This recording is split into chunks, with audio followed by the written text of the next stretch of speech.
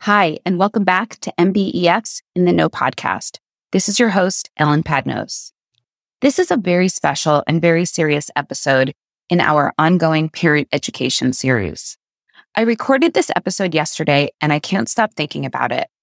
Dr. Alice Liu and Dr. Ayan Kramer sit down with me and share their incredible knowledge and experience about the changing landscape of drugs. In our conversation, we dive into the details of the drug industry and how they are working to get new customers at the expense of our families. And we end with some really great ideas about how we can talk to our kids, what we can do as a community, and resources available to us.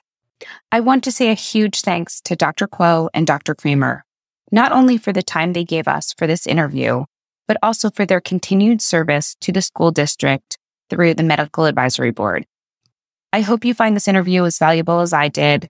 If you'd like to start a community conversation, please leave a comment on our MBEF Facebook page. If you need someone to speak with after this interview, please reach out to Allcove, ALLCOVE, the new teen center that is part of Beach City's health district that we talk about at the end of this interview. Here is Alice and Ayan. I'm sitting down with Alice Kuo, who is the president of MBEF this year. So you have double duty. Thank you for your work at MBEF. And Dr. Ayan Kramer. Thank you both for sitting down with us. Today, we're talking about something, fortunately, we haven't seen in this district, but I know we've seen a lot of it in Southern California, which is accidental fentanyl overdoses. So just and I figured as long as we have you, we should touch on vaping because it's around. I know I heard that the numbers are down, and also marijuana, because there's a lot that I've been reading lately about what marijuana is doing to teens' brains. So kind of a all-inclusive, everything we have to be careful of. And then I want to end with the best way to talk to our kids. What can we be doing as parents? So can you just take a moment to introduce yourselves, please? I'm Alice Kuo, Professor in Chief of Medicine Pediatrics at UCLA. I live in Manhattan Beach. We've been here since 2006. I have two boys, one in MBMF in 6th grade and one at Costa in 9th grade. Great. And I know you're involved in MBEF. You're also involved in the Medical Advisory Board, right? Correct. Yeah. Can you speak to that? These are chairs. Okay, so I'll let you speak to that. Okay, great. Ayan, can you please introduce yourself? Yeah, so I'm Ayan Kramer. I am a retired emergency physician. I'm also a clinical professor of medicine at UC Riverside School of Medicine. And currently, I spend my time volunteering in Coachella Valley, where we have a second home, doing primary adult medicine for the underinsured. And then I lead a street medicine program for the homeless out there. I'm also the current chair of the Manhattan Beach Medical Advisory Board, which started, I think, 20 years ago. And it's comprised of about 30 healthcare professionals in the community. We meet 3 or 4 times a year, and we provide advice or suggestions to the district on things like concussions, COVID, drugs, and things like that. Alice is one of our members. All 3 of my children went through the Penny Camp Middle School in Maricosa and are long. Okay. Long out of our school. Long out of school. It's good. Thank you for continuing to help the schools out. Great. So let's talk fentanyl first, because I think that's the one that's getting the most national attention. Can we just start with the basics? What is it? Yeah, so it's a synthetic drug. And I'm a member of our Southern California Addiction Medicine Consortium. And there was a presentation just this past week by a DEA agent from the Los Angeles office. So this is fresh for me. But it's a synthetic drug. And basically, south of the border in Mexico, there are many fentanyl manufacturing little groups. And they're exporting millions of pills up into our country. It is completely made from chemicals, which make millions. Do each one of these pills have the damage to overdose? Yes. So the challenge, just the history of it is that it is replacing heroin, just like methamphetamine has replaced cocaine. So methamphetamine and fentanyl are both synthetic drugs. It just takes chemicals to make it in a garage, and you can start manufacturing counterfeit pills. And it's a lot easier for the drug makers to make that than growing heroin, growing opium, and then drying the leaves and manufacturing like a heroin packet. And similar with cocaine, where you have to get the cocoa being then extract the drug that way. So from a business perspective, all the drug makers in south of our borders have switched to making these synthetic chemicals because it's just so much easier and cheaper and much more profitable. So a single pill of fentanyl only costs $13 to make. And the potency, so I don't know the dosage, maybe Ian knows better, but my understanding is the potency is at least 2 milligrams, and 2 milligrams can be lethal to someone who's never taken an opiate or has never tried heroin or anything like that. And the DEA said that 45% of the fentanyl pills on the market are at least 2 milligrams. So 45% of the fentanyl being manufactured right now is potentially lethal to an individual who's never taken it before. The other thing is that when they did a study last year of the drugs confiscated by the DEA, not just fentanyl, 42% of all the drugs confiscated, cocaine, methamphetamine, had fentanyl in them. So the problem is the drug cartels are learning, hey, fentanyl's cheap, it's highly addictive, you mix it into your other drugs and you get people hooked. And unfortunately, as Alice pointed out, the lethality of it, the respiratory depression is phenomenally high. And to someone who's opiate naive and never taken it, one pill and you can be gone. Like the two people in the recent high schools in LA who both were naive and just had a pill. And then this past week, the DEA is saying almost everything now has something in it. So what the example was given is that they're usually coming across the border. This is probably more detailed. No, I think this is But they're really coming across the border in passenger vehicles. It's not like cargo trucks or cargo shipping vans bringing these these drugs in. It's a passenger vehicle, maybe 10 or 20 kilos of cocaine and fentanyl. And the problem is that when it's ground up, like before it's been made into pills, you can't tell the difference. So even the drug makers are getting them used. And there are individuals with substance use disorder that typically will use methamphetamine or use something else. And they'll say, so one patient said, this is the first time I used methamphetamine and then I fall asleep afterwards. So the fentanyl being laced inadvertently, most likely in other drugs. And because in the manufacturing process, like it's just hard to tell them apart. Okay. So you may have just answered one of the questions that I have. Just from a drug dealing perspective, to put something so lethal in the market, doesn't that hurt their business if they're patient? Yeah. Is there a... I'm not sure they're thinking that far. I think the interesting question, I think the business model is if I can get people highly addicted to an inexpensive, highly profitable drug and I lose 10% to overdoses, market-wise, it's okay, I'm still 9. So they're so effective in addicting people early on that the fact they're losing people, it's just part of their... Yeah, it's part of business model. But the other thing to think about, and this was the perfect storm of why we're seeing so much fentanyl overdose now, is that during the pandemic, everybody shut down. So the places where you would typically get drugs or like the bars and the nightclubs or even the street corners, that wasn't happening during the pandemic. So the drug dealers took their business online. So now every single household is a potential place to buy drugs because you can just buy them online. And there are services where, and unfortunately what the DEA side is that a teenager might it's all through social media. It's not like Amazon. It's like through social media. Is it mostly through Snap? I am. Okay. But I'm sure they're marketing to whoever wants it. A teenager might make a purchase of a few pills. They're not like necessarily buying hundreds. They might just buy 5. And they sell parents, I'm just going to walk down the street and a car comes up, the transaction is made, it comes right back into the house. Like that's what's happening now. So it's so easy for kids. It's so easy. And I think in adolescence, there is a certain level of experimentation that is expected and part of quote unquote normal development. The challenge is when that experimentation can be so lethal. And even if it's not lethal, it's addictive. It's so highly addictive, isn't it's not even, yes, it is, but for the person who gets the fentanyl for the first time, not knowing that it's a potentially lethal, they have no chance to get addicted. They just take a pill and stop breathing.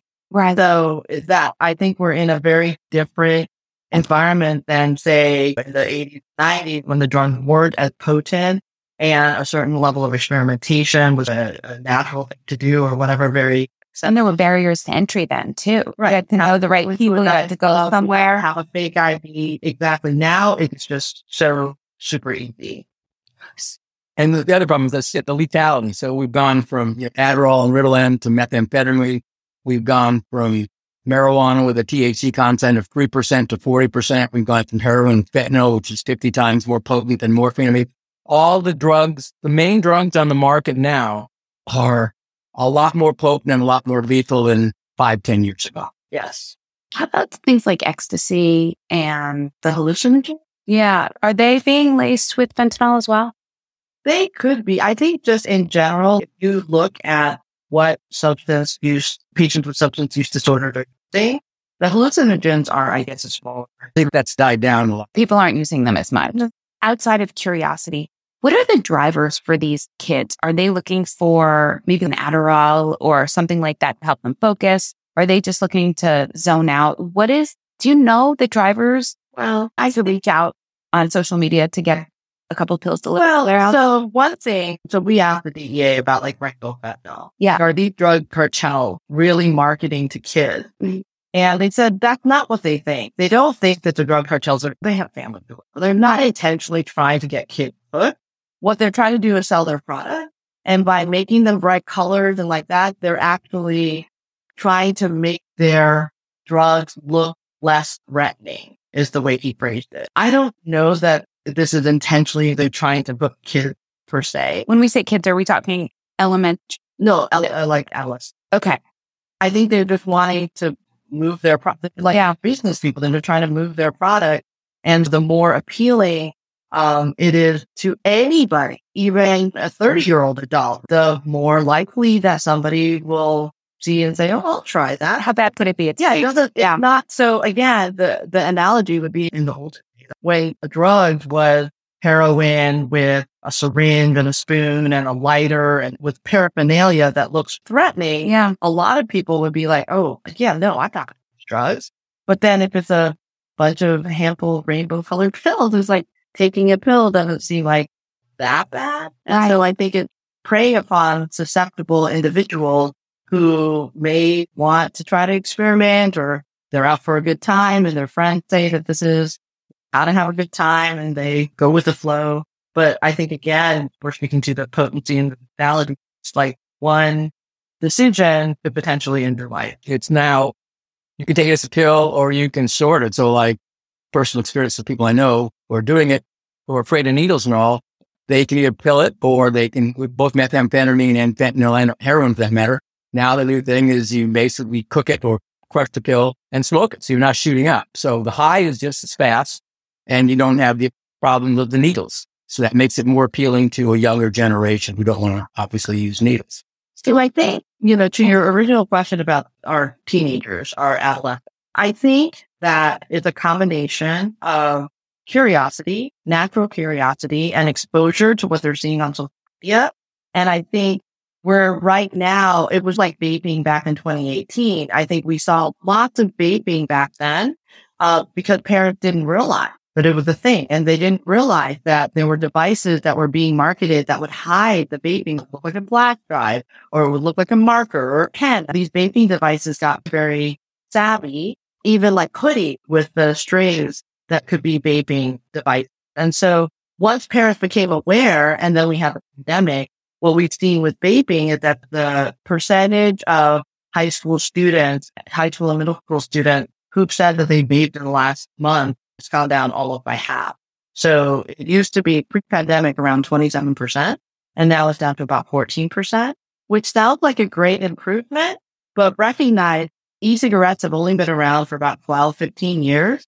And 12, 15 years ago, the teenage smoking rate was like 2 or 3%. That's 20%. So I know I am probably old enough to remember that in the 70s and during that time, smoking was prevalent. Everybody smoked. You smoked in your car. Kids were surrounded by that exposure. And it took 20 plus years for public health and safety messaging to get to the teenage population and say, don't smoke. In the early 2000s, our rates of teenage smoking were really low because teenagers have been hearing their entire school-age life, don't smoke cigarettes and all of that. Then along come e-cigarettes. with their flavor, and the marketing didn't fit. And we had teenagers in 2017, 2018. I'll never smoke a cigarette. Oh, but vaping is okay. It's just water vapor. No, it's not water vapor. They were like They the thought it was equivalent fine. of chewing gum or something. Correct. It was a clever idea because, I'm older than Alice. Back when the smoking rates are 46%. And then pre-vaping, they got down in California to 17, 18%. So you had kids who weren't seeing their parents smoke. And obviously Big Tobacco said, here's a great idea and highly effective, and marketed as to stop smoking vape, which it wasn't. It was always a vehicle just to get a hook. And again, nicotine is a highly addictive chemical, and you're sucking it out in a vapor, which is probably more efficient than smoking. So it's right. And the interesting thing is flavors, again, are attractive to kids, but now from a recent report that I saw from the CDC this month, a very high percentage of adults like the fruit flavored vapes as well. So it is contributing to increasing use of e-cigarettes by adults. And so we're here because we're about the school district and we don't want teenagers to do it. Plenty of adults are also starting to vape where they may not have smoked cigarettes before. You may be too young to remember, but the whole idea, particularly in the African menthol, basically predates vaping. Is what they did with menthol. So this is cool, it tastes good, and all that. Yeah. Same idea. Yeah. How do you market something? Fentanyl, vaping, marijuana. I work at the Coachella Valley, which produces 22% of the marijuana in California, and there are 20 marijuana shops. You look at them, you go, looks like orchards. They're so creative at marketing. Your kids now are going, it's not the smoking. I don't smoke. It's cookies. It's edibles. Yeah, which is a high risk for overdoses. This marijuana by itself is not highly toxic, but a little 1 or 2 year old toddler who sucks down a marijuana cookie has some risk. And so among the flavors, the number 1 is fruit. The number 2 is candy dessert flavor. And then menthol is number 3 among all users, not just the kids, all of users. I thought that those flavored cartridges were not we were not allowed to sell them anymore. Just in Manhattan. Like it has to be passed city by city. So that's Prop 31 is to eliminate For the state for right. Okay. That's our So the current proposition 30. okay. Yeah. Thank you. Yeah, but we eliminated all tobacco sales in the city of Manhattan Beach before the pandemic. We were the second city in the world. I didn't know that. So you can't even go to the gas station and buy a pack of cigarettes in Manhattan Beach? No. They just go to Lawndale Hawk. Right. The problem is the surrounding communities aren't that far. Wow. But I think Hermosa did ban flavor. They were considering to ban all tobacco sale related. Redondo, I think, also considered banning flavors. So local community, the city by city, and LA County has 80 plus cities. So you got to go one by one. The county or the unincorporated parts of LA County ban sale of flavors as well. I think LA City, it took many years and they're still in the process of just recently banned sale of flavors in LA City. Well, look at the Ballerina, Manhattan, and Hermosa all have the cannabis dispensaries. It's now, unfortunately, a multi-billion-dollar industry. And as long as there's money involved, they're in a market. I have some. The thing is that the big tobacco companies, it is all money. It is all business. So Juul got bought out by the makers of one of the big tobacco companies. The Philip Morris equivalent. Right, exactly. And they're also buying the marijuana dispensary. Like it's all one industry now. It's big tobacco equals cigarettes, e-cigarettes, and marijuana. I did not know that at all. Yes. But you think about it from their perspective, like it's a business. They're trying to make money. Right. And get them young. Yep. Okay. So a bunch of questions came up in my brain when you guys were talking. So let's talk first about nicotine. So if you're vaping, and this is more for conversations with our kids, why, if a response is smoking isn't good for you, your vaping isn't good for you, what's the real why? Because I could imagine a kid saying, my lungs aren't getting the smoke like in cigarettes, so it's not bad for you. Is the danger in nicotine? Is it in the wax? Or the solvent? Carrier. So nicotine in itself, as Ian said, very addictive. But then the solvent, I tell kids, it's the equivalent of inhaling hairspray. It's not water. It's a bunch of volatile chemicals that they figured out how to vaporize to carry the nicotine. It's all chemical. So yes, smoking a traditional cigarette, burnt paper, carbon deposit, like you're not getting that in the lung. But prior to the pandemic, we were seeing EVALI, e-cigarette, acute lung injury. And that was from the solvent that was affecting the lung tissue, which is very delicate. Oh my gosh. Thank you so it's not the nicotine itself. It's the solvent. It's the delivery. Okay. Can you speak to the dangers of nicotine? Agitation, besides the addicting possibility, to overdose on nicotine. You can't overdose on vaping, but you can overdose on it. Yeah, it's bad for brain development. Right. So you were speaking to, I don't think anybody disagrees that nicotine is bad for brain development. You end up with kids who may have, more anxiety, difficulty falling asleep, just a lot of mental health attacks on the brain, that it's already a kind of difficult period of time. And then everything that comes with substance use, so hiding it from your parent, dealing with the stigma, feeling the dependence on nicotine, but not being able to ask for help. Those are all the kind of secondary issues that come with anybody with substance use disorder. And so to deal with the physical dependence on the chemical is the first thing, but then all of the social issues that come with it, for friends or so on and so forth, or having to lie to your parents. I never thought about that part of. The other thing is, the scare tactic was, if you use tobacco and marijuana, it escalates. So I can tell from personal experience with family members all that if you look at addicts in their 20s and 30s, marijuana and smoking all predated the higher part of drugs. So that doesn't mean that every smoker and every marijuana user goes on to heroin and fentanyl, but certainly most fentanyl, heroin, methamphetamine users were using the other stuff first. And it's just a very easy transition to go from one to the other. And like when you've gone from Adderall or Ritalin to stay awake to methamphetamine, the high is so much better. When you've gone from now heroin to fentanyl, as you move up the level of toxicity, because the effect on the brain of the high is so much better. So you can talk to a methamphetamine user and say, here's a bottle of Ritalin. They'll go, I'm not taking Ritalin anymore. I've got methamphetamine. It's 100 times better high. Right. And so so we should speak a little bit, because there are 10% of kids ADHD legitimately need their stimulant medication. Right. And so, but that needs to come from a doctor. If they run out and take it from a friend, that's when they're in trouble. So there's a couple of things related to prescription drugs. If you want to look at the precursor of the current opioid epidemic, there was a period of time that there were too many prescriptions for pain medication that was being diverted. And diverted means used for a different purpose, like used for recreational reasons or not as a physician intended. And so through a series of legislation and a lot of education to physicians and kind of structural safeguards put in place by the Department of Justice and all of this stuff, we've seen the diversion of prescription drugs go down a lot. Probably 10, 15 years ago, it was rampant. The kind of thing where a patient would have a root canal or some dental work done and get 30 pills of Vicodin for pain that might last a day or two. And so then that high addictive potential. A patient who doesn't know that once the pain is gone, you can stop taking medication, continues to take it, and then get addicted, right? So a lot of education of the community, a lot of education of pharmacists, monitoring. So that has all gone down, but that sort of started this whole need for patients to have these types of substances.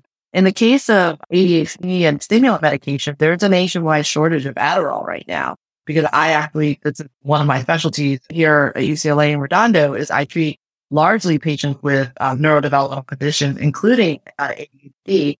And what the DEA reported this week is there is some counterfeit Adderall flooding the market because patients are desperate to get a medication that they need to do well in school or at work. And it is all methamphetamine and caffeine. It's all non-pharmaceutical element. It's drugs and caffeine that is from being because again, those drug dealers and those drug makers south of the border, CME, and patients in the U.S. are wanting their Adderall. Right. They're legitimate Adderall. I think the message for any family who's listening, if you have a student who has ADHD and is on Adderall, talk to your physician, because we're all switching those patients to other stimulant medication.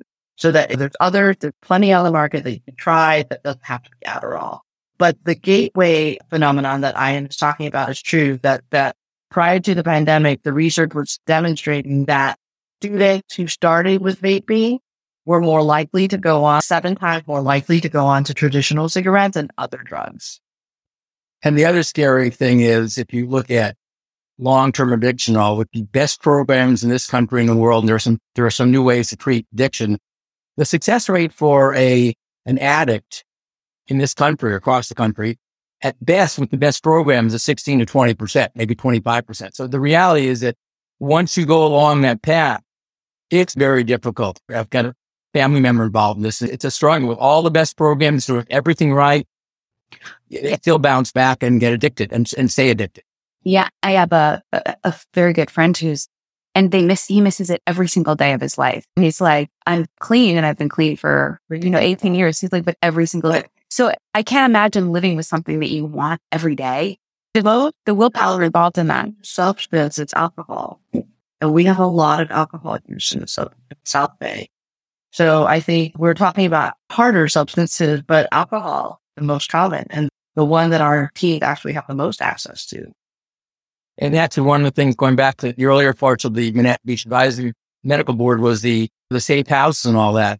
And there was still a percentage of parents in this community who believe as long as their kid, they're my house and I'm supervising their alcohol parties, that's still going on. So I don't know if we have parents doing fentanyl parties of it, but the alcohol issue and the fact that alcohol is okay, that's a message we have to get to the community that, in fact, no, alcohol still has some significant side effects and problems, and just condoning it. Not be okay. Yeah. Right. It's a hard message for teenagers to hear, okay, alcohol might be okay, or even vaping is okay if the parents vape, but then so how do they know not to go further? Right. And so when you asked the question earlier about like, how do we talk to our teens about this, or how do we help educate? I think there needs to be like a multi-pronged approach where a teen in our community is hearing the message from different people, right? Because teenagers naturally, there comes a point where all parents are stupid and are always parents or whatever. And so we know that happens, but they need to hear from the schools, and they need to hear it from each other, and they need to hear it from their peers that like, yeah, no, I don't want to do this thing. I have a soccer game this weekend and I don't want to affect my performance, or no, drugs are stupid. Why would I want to do that? I want to have fun on my own. Like, they need to hear that from peer.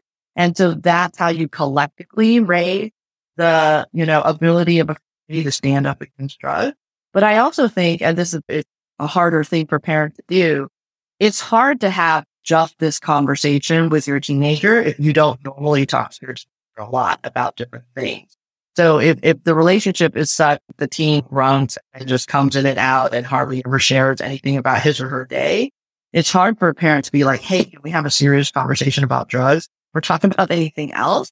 So I think to the extent that you can keep that communication going with your teenagers, I tell the parents, like, ignore some of the side eye and all of the stuff that comes with teenagers and the way they do their parents, because the more that you can at least have conversation, the more you can slip in a message about not using drugs. And then regulating social media, I think by the time they're 16, 17, that's a little hard.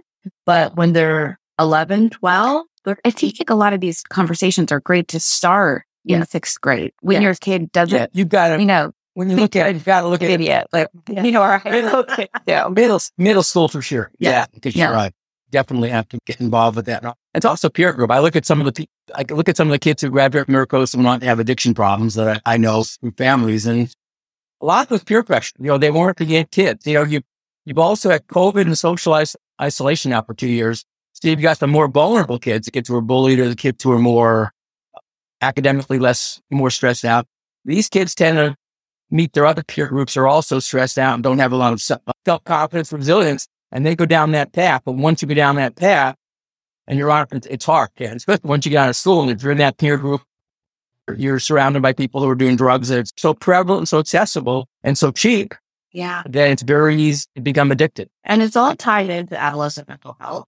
So I get asked to talk about adolescent mental health, some in South Bay. And we know that after the pandemic, the rates of anxiety are sky high in everyone. Kids, teenagers, adults, parents, everybody have anxiety.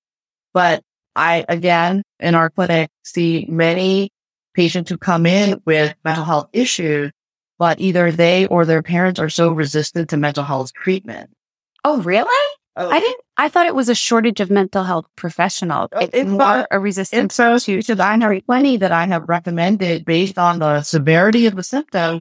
I really think that we should treat the anxiety with an anti-anxiety medication like Zoloft, sertraline, or Prozac, fluoxetine. And, there are many parents who are just very nervous about that. And I don't know if they're equating that to like a substance or something. I try to tell them, first of all, we're trying to prevent suicidality, which is very high in adolescents. And if we can stabilize the mood, then we're not close to the suicide cliff.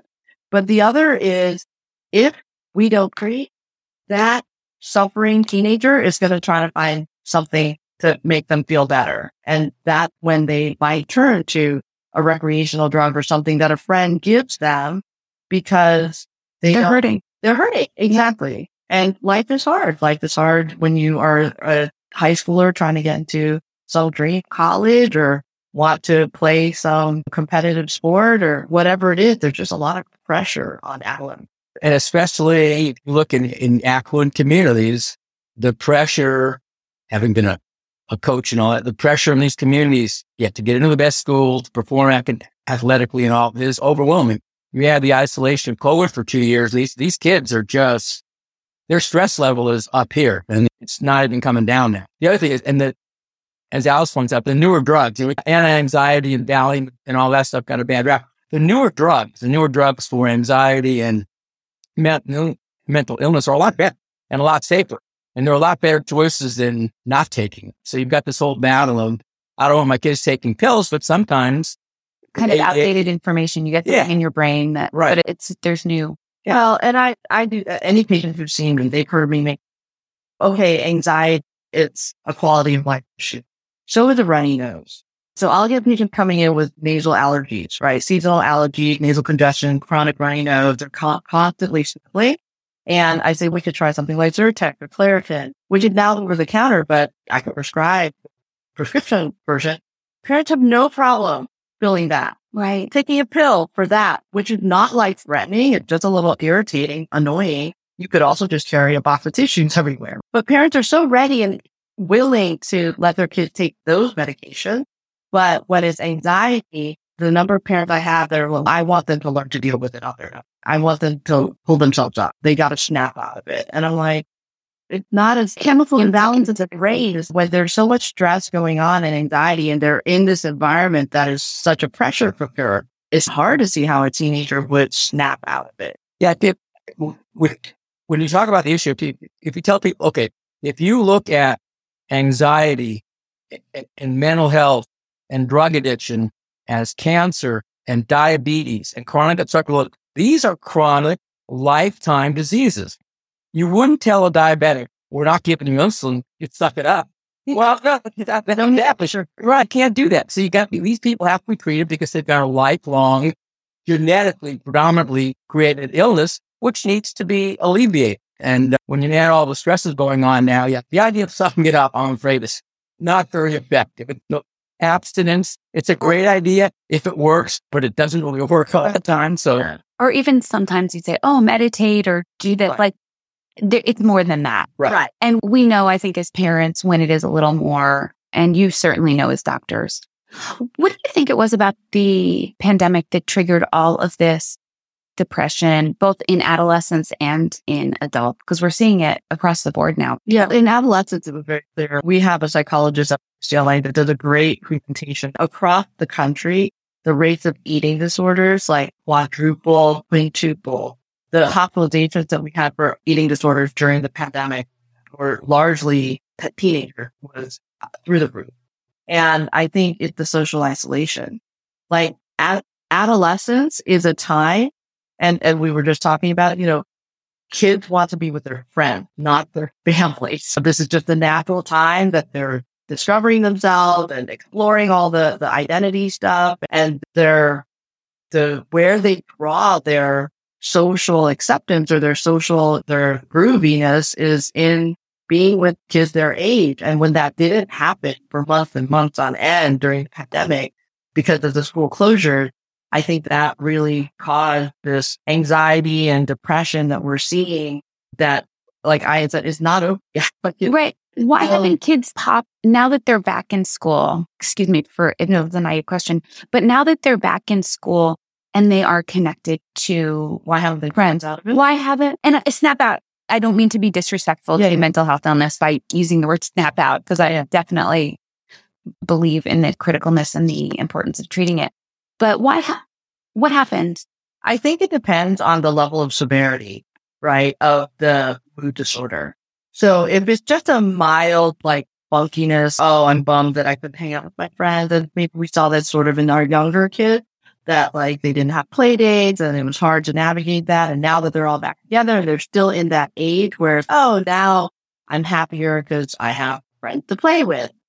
That's a little bit easier. But I think during that very crucial period of adolescence where there are lots of things that are going on, puberty is happening, development of romantic interests are happening, exploration of your own sexual orientation is happening. So this period of time is harder to have had that period of isolation. And then now as all the kids are coming back, there's more judgment, there's more acceptance. We also came back to a society that is so much more politically charged that it may not have been the same environment that they came back to as prior to the pandemic. So I think the reason that we're still seeing after effects, I think definitely there's improvement this year. And I'll just say clinically, last fall, this time last year, every single week I had a suicide routine in my clinic. This year, none. But this year I'm getting the kinder, first, second graders that have a lot of school adjustment issues that they never did preschool in person, or they did their kindergarten, but it was not really effective because it was all on Zoom. So we are seeing a lot of disruptive behaviors in our younger ages, and that I think is also related to coming back from the pandemic. So to me, I think it's better.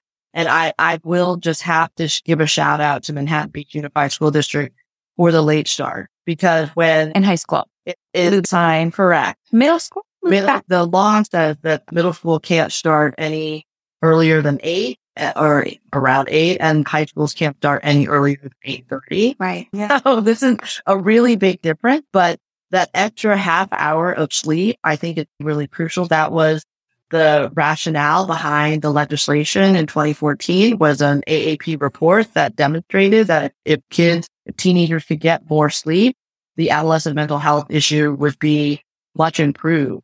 And I think we are, as pediatricians, we are noticing, hey, yeah, These kids are doing better. those kids are seeming to do better.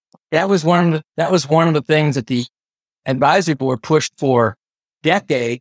And Manhattan Beach was one earlier. The only school district that signed on officially to, Even though this was known, you guys, because of the advisory board and the whole approach to the Manhattan Beach schools, it started when a lot of schools weren't. The evidence was clear. Yeah. Right. That made a difference. Yeah. You know, if you don't sleep, you think about it. If you have a bad day and 6 hours of sleep, you're cranky the next day. So then everybody said if you just push it back later, they're just going to stay up later. No, the whole problem is the circadian rhythm in children naturally makes it so they want to stay up later in their teenage years, so they can't fall asleep a lot of time. But even still, just being able to sleep in that little bit extra has made a huge difference, I think. Yeah. Do you remember Wendy Troxel? She gave 2 talks at the Manhattan Beach TEDx, and I worked with her on one of them. She was a sleep specialist. She said melatonin doesn't even kick in teenagers until 11:30. Yeah. So the thought of getting them to bed at 10:30 is just that's going to bed at 4:30 p.m. Exactly. Yeah, I always thought that really helped me in understanding my kids with sleep. So I have a couple questions that, I'd love to get to the parents now. My jaw was on the table for the first half of the conversation, because it's so overwhelming and so scary and just horrific for all these poor children that they have enough that they're against, like you mentioned, with the stress. And then to give them this easy accessibility to drugs is just heartbreaking. So as parents, what can we do? I also want to talk about like an on-ramping. Like I had a friend a couple of years ago say her son hadn't drank as a senior. And she was like, I'm really worried about this kid going to college, because we all know that kid in college who never drank in high school And then they get to college and they go crazy. So how do as parents, I'm with you. I don't want high schoolers drinking, but then we send them away. What is the right balance there? There's a bunch of questions there, but right. I thought you have. I think it is about the kid and why that child had decided not to drink alcohol in high school. And I think if the teenager had made that decision because they have too much going on and they read enough and educated themselves about how alcohol makes you feel, or it can impair your thinking, and you don't want to drink right before you have to take a big test or whatever. Or if they're an athlete, and I see sports as often being protective. Yeah, I see it as well. Yeah. So I don't, it's not as if that individual can go to college and then the alcohol is going to grab them. Like, I think that kind of rationale, like, I would trust, hopefully, that teenager that made good decisions in high school will continue to make good decisions in college. Like, why not? And so it is about the ability to stand up to peers. And I think that's what happened. The only thing I can think about in college is not to say anything ill of the Greek system, but in certain Greek organizations, fraternities, sororities, like, drinking is a big part of the culture. And so I could see that if a student decides to join one of those, they will be immersed in a drinking culture and perhaps might have a harder time resisting, like, I don't want to drink this weekend or next weekend or every weekend. And everybody's like, why not? Why not? Why not? At some point, that's just a lot of pressure. But again, I think it's about making choices, because as an adult, that's what we do every day. Yeah, I think definitely it's a peer group. And also, I don't think the scare techniques work, but I think that you know who they're around and what they're doing, it helps. And you're like, I think both of my sons, not my daughter, drank illicitly at home, which we didn't know because they were filling the vodka bottles with water. Oh. And, basically, we had some discussions and all that. They had a couple of incidents which they learned from, and they kind of got through it. So I think each child has to make its own decision, but it's peer group and sport. You can't, as parents, just say alcohol is bad, don't get drunk and all that. So I think you just kind of let them. And I think this is where, like, modeling, right, where the children get to a glass of wine at dinner. Nobody say anything about that. But if parents are also drinking to the point of falling asleep, passing out on the weekend, that kids are paying attention, even when they think they're not. If you look at the European cultures, the French and the Italians who start drinking when they're at home and when their kids are young, they have a lower incidence of alcoholism problems than we do, because it's kind of part of the culture, and the kids know it and they don't go out. It's not about drinking. It's not about getting drunk. Right. It's not about getting drunk. Right. And so a lot of parents give that to me as the reason that they don't have a problem with their teenagers drinking. And I think it's a different culture in Europe, right, where you appreciate a nice glass of wine with a meal. It's not, we're going to drink a bottle. Playing beer pong at our Right. house this weekend with my high school seniors. Wow. So thank you for that answer. And I love what you said about the choices. It's about choices for any kids. When you have little kids, it's about, do you choose a cookie or do you choose an apple for a snack? It's a lifetime of making good choices. That's exactly right. What do we do? So let's just get back to, and I think we can cover them together, fentanyl and vaping. How do you talked a little bit, Alice, about talking to our kids. I had read somewhere that maybe if we explained the kind of the dopamine and the brain, the way dopamine works to our kids, that could be helpful, because the more we arm them with information, it just makes sense to me. Even the, like what you explained about the wax in the vape, how that is really, it's like injecting hairspray. That's something you can tell a kid. Kid's not going to vape after they hear that. I hope, hopefully, because that's awful. The visual of doing that. Do you have any other ideas of how we could talk to our kids? No, I think I'll tell personal story. I started smoking in junior high when I was 13 with my best friend, whose dad was our family doctor. This was before smoking was thought to be all that bad. And about a week and a half in, his dad gave my friend these pictures of black lung. Right. And I was 13. 100%. And I looked at those pictures with Steve and I stopped smoking. And I haven't smoked since. So sometimes graphic imagery makes a thing. That's a good, yeah. So I will, any patient who's ever seen me and anybody who's listening, who's my patient, they'll know I tell them this all the time. So starting middle school, I have the things that I cover in a checkup with my middle school student. And one when vaping, so again, 2017, 18, vaping was very prevalent. And even at our middle school, the teachers were reporting like it's spring semester, 7th grade. That's when it all started. The 6th graders aren't doing it, but by the end of 7th graders, the kids who were going to vape were vaping, and whatever happened at that point developmentally. And so I was asking my teachers, like, okay, so do you see it at your school? In my middle schoolers, do you see it? Do you know who's doing it? Everybody in the bathroom that you avoided, because that's where it was all happening. And what I learned from the students themselves were telling me, it's not, nobody starts doing it at school. It's all out of school. Like they're hanging out on the weekends after school, and somebody takes out a pen and starts passing it around. And then there's the pressure because you're just chatting in a group, the pen being passed around. When it gets to you, what are you going to do? And if you say no, then there comes you risk social isolation. Yeah. So come on, don't be such a brainy or whatever. And my students were telling me the best thing to say is, no, I can't. My mom drug test. It's funny. One of my girlfriends did that to her daughter. And then when she offered to stop, the daughter was like, no, keep testing me. Because you can buy tests on Amazon. Well, you can buy tests in the drugstore. Yeah. Whether your mom does or not. And just say it. So just say it because it causes all the other kids to be like, oh, sorry. Yeah. I get it. Yeah. No, it's an easy out. It's an easy out. It's an easy out. And I think what we need to do is arm our students, our kids, with more of those types of strategies to confront peer pressure. And there was a brief time with Gary Wheeler when we had drug testing with the athletes. During that 3 or 4 year period, but that 3 or 4 year period, drug use went way down. Whether you were an athlete, I'm getting tested. Yeah. And it's a highly effective strategy. I think this is just from having friends and listening to my friends. I think there's a lot of kids who don't want to drink and do that thing. But they're just, if you want to go to a party, you have to hold a red cup. You know what I mean? Yeah. Like, absolutely.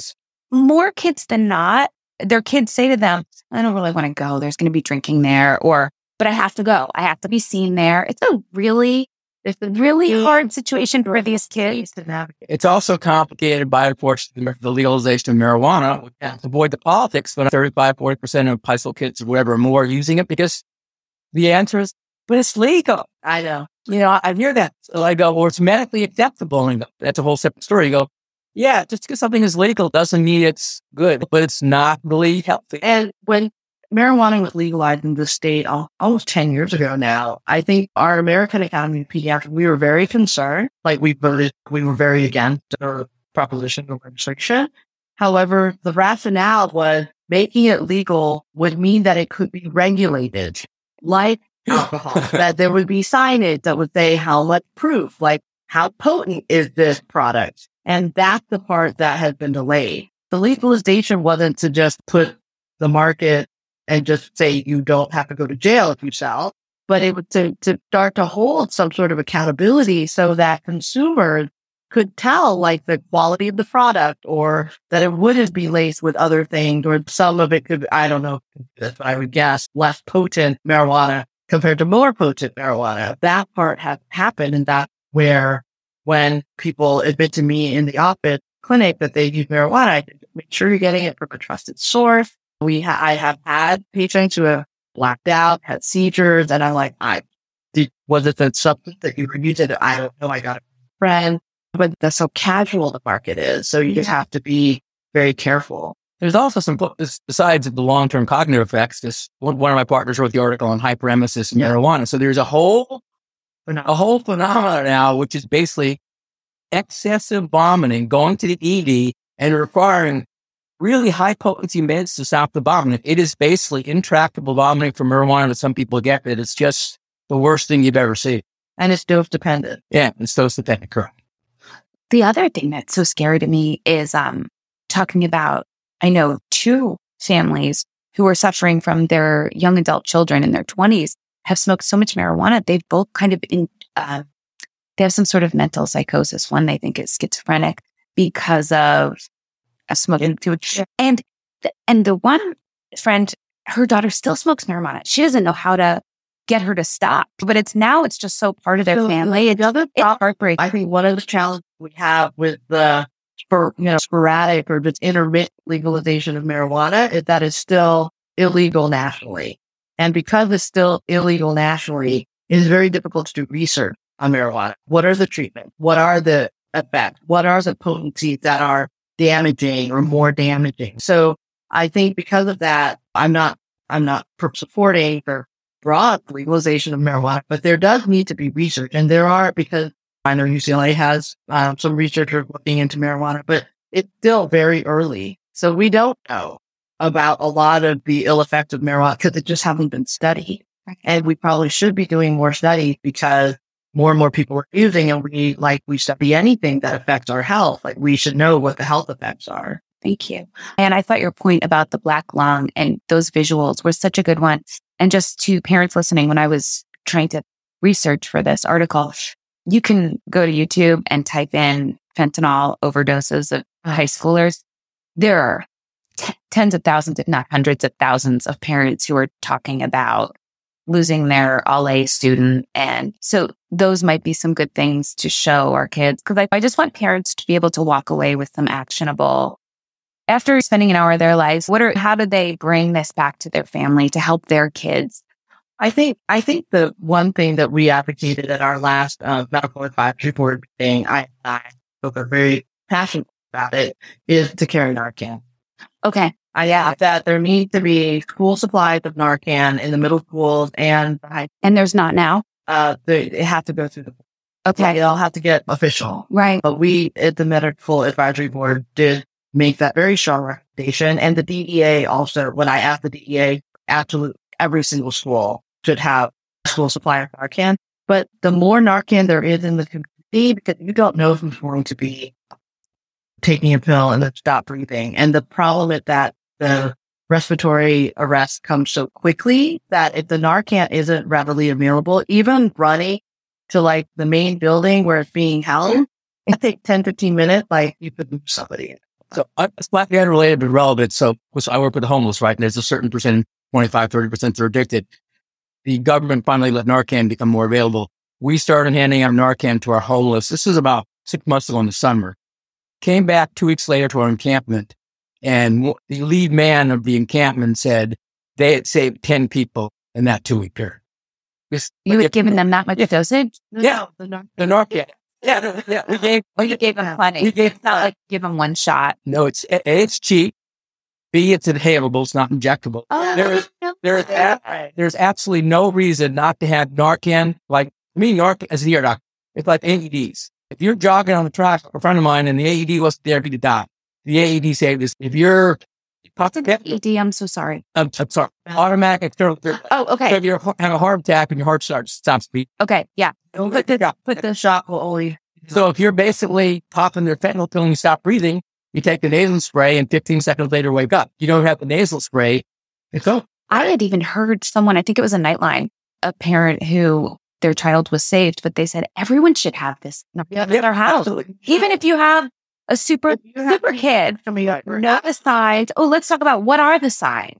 Just even if we think we have the best kid in the world, what are the signs and where can we buy Narcan?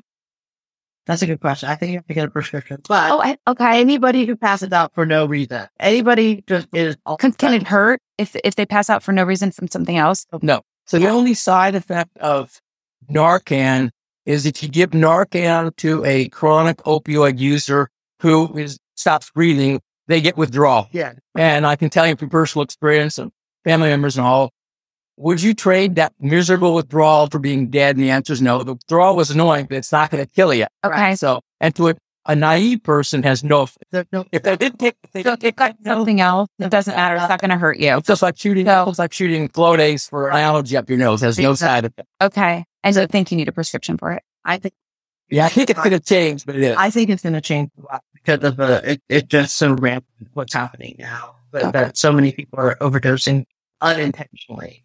Okay.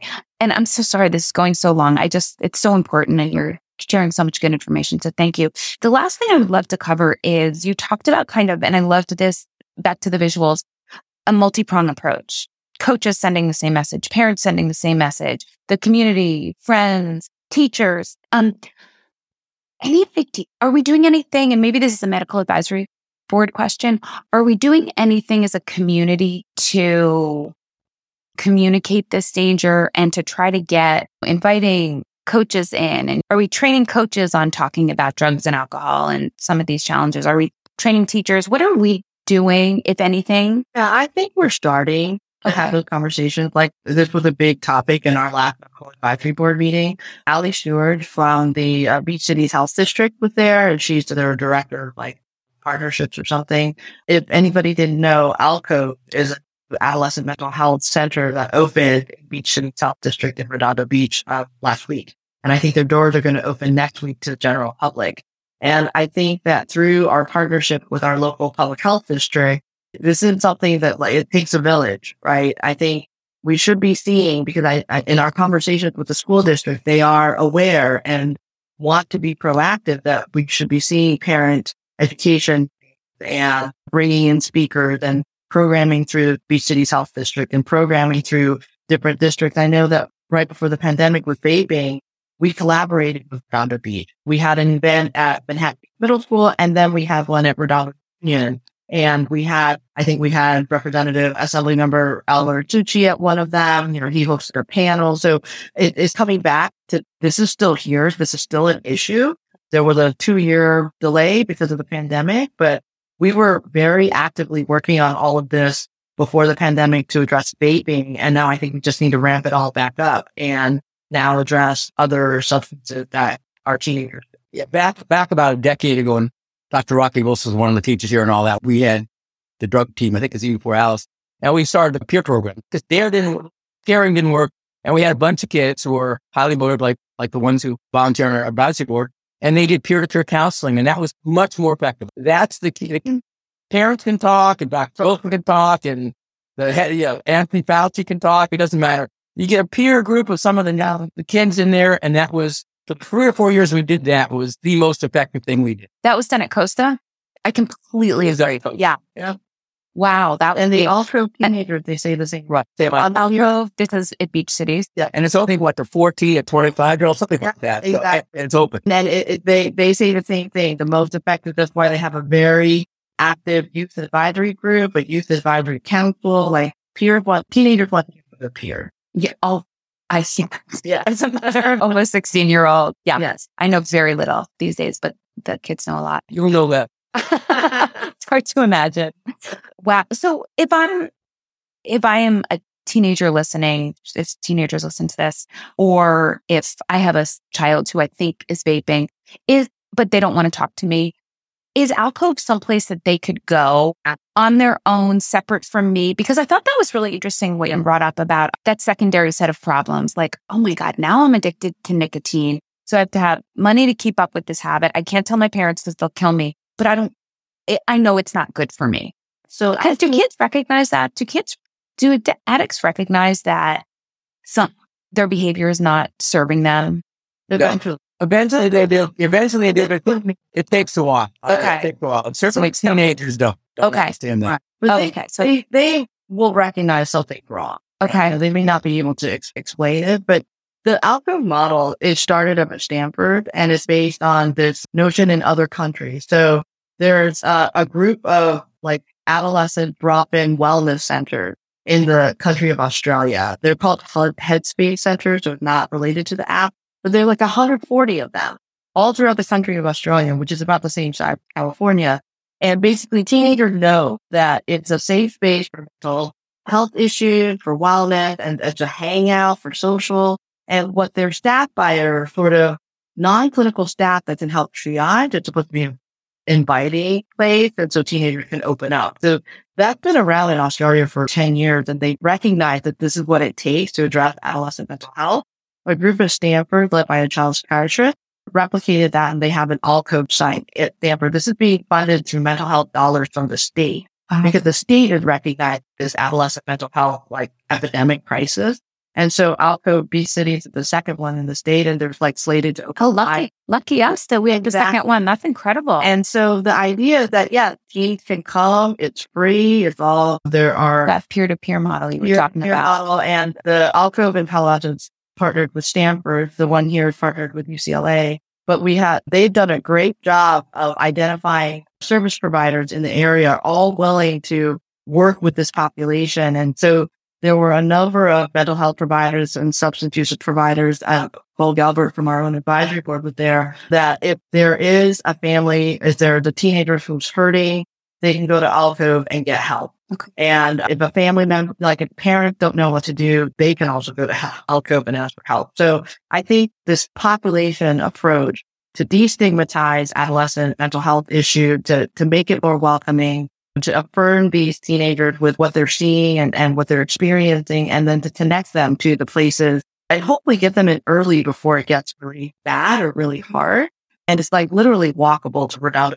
So close. True. So it's a good location for the big cities, actually, and they're hoping to be able to spread out beyond just the 3 beach cities eventually. I think it's a great model, and it's something like that where it's a known place to go and get help or just hang out and just explore. Like, I'm feeling really stressed out. If this is normal stress or if this is not good, I talk to a therapist. That's a place what I consider drop-in triage. Right. Yeah. That's incredible. And hopefully we can do that peer-to-peer. That would be an amazing program to bring back to our high schools. Mm-hmm. So, Yeah, and they're inexpensive. I mean, these are basically inexpensive solutions to trauma. It's all about connection. That's right. Yeah. Building back that fabric of connection, being part of a community where everyone belongs. Yeah.